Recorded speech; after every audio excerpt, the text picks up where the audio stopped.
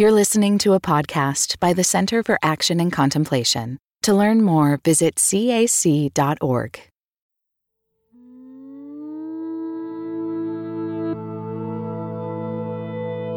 Hello, I'm Dr. Barbara Holmes, and I am so excited that I am part of this brand new podcast, The Cosmic Way. And I'd like to give you an introduction to what we're going to be talking about.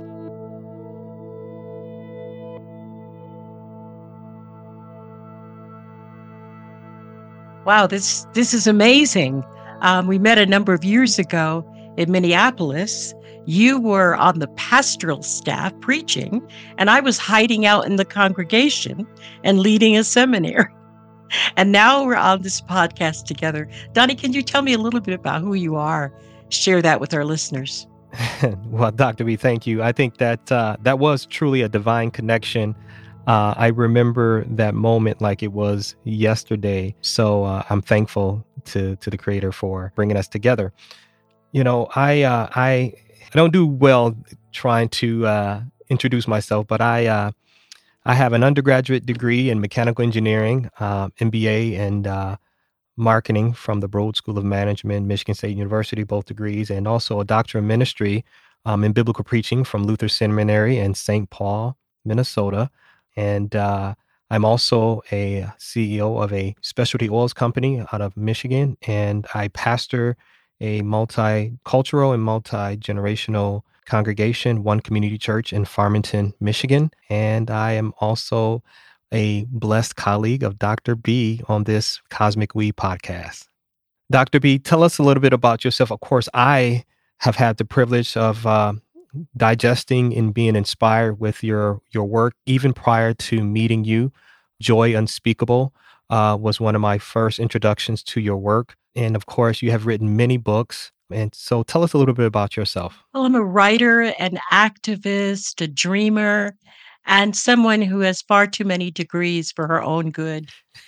Basically, all that tells you is that I didn't realize that Divine Spirit had decided I would be a late bloomer so that I would come to the fruition of all of the work that I am here on earth to do later in life.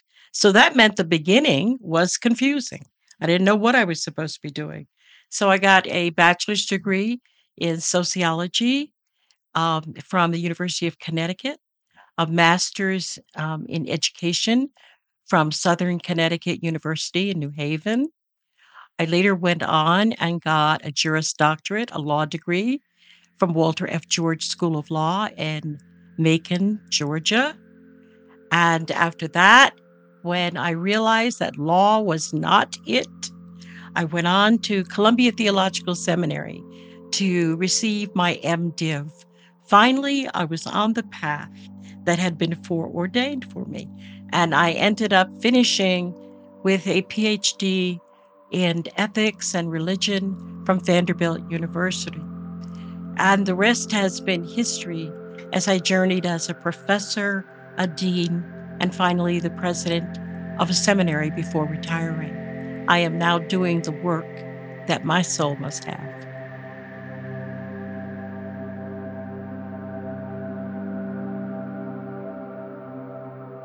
Dr. B, what were some of your favorite highlights from this season?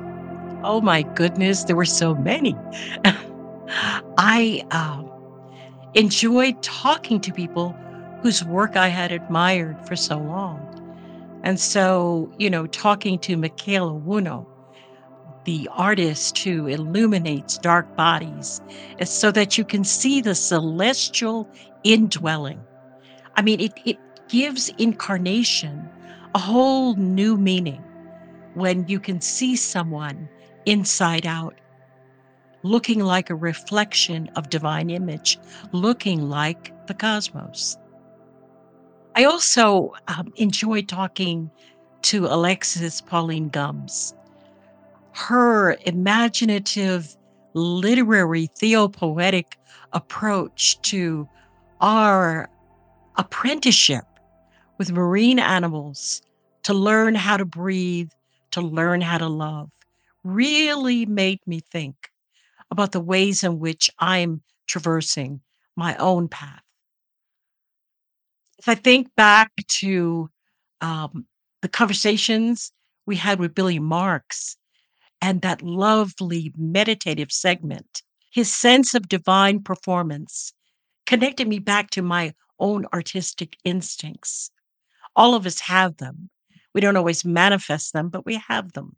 And it's good to remember that there is poetry and music and dance, and it's all part of the connection. How about you, Donnie? I think for me, with Dr. Walter Fluker, I was really inspired learning about the history and his experience and his relationship with Dr. Howard Thurman and some of Dr. Thurman's practices in silence and understanding of how to listen.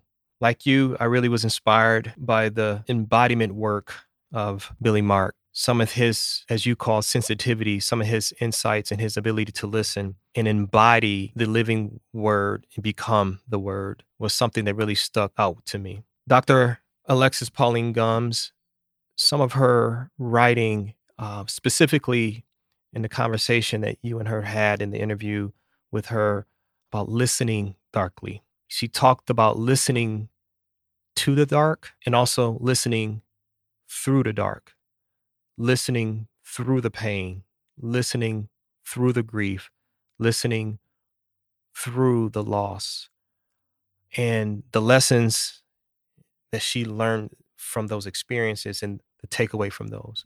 The beautiful poetry by Dedan and Belvey, I tell you, the insights there, the how they tell a universal story through poetry and how that story is applicable to all humanity, and the beauty not just in the words, the rhythm, and the cadence of the poetry, but the wisdom that comes from the poetry that helps us to experience life, to understand our identity, and to actually become more whole on this journey of life, to experience the healing that we all need to experience and to be able to love the way we were created to love.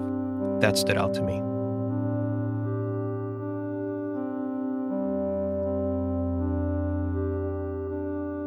What I'm hoping that listeners hear are new pathways to healing.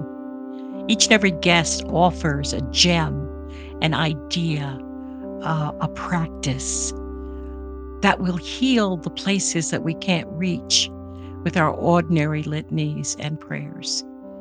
Those inner recesses where trauma still resides, where grief is hiding. Community requires that we begin moving toward wholeness together. And what I'm hoping is that our listeners will hear those opportunities for healing and respite and connection.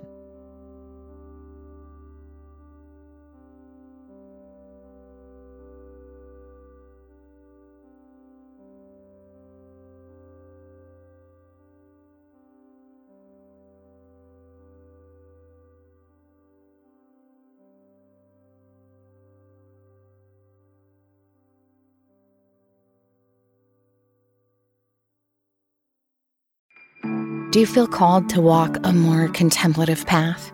The Center for Action and Contemplation is an educational nonprofit supporting the journey of inner transformation. Our programs and resources will help grow your consciousness, deepen your prayer practice, and strengthen your compassionate engagement with the world. Learn more about our resources, such as publications, podcasts, email series, and events at www.cac.org.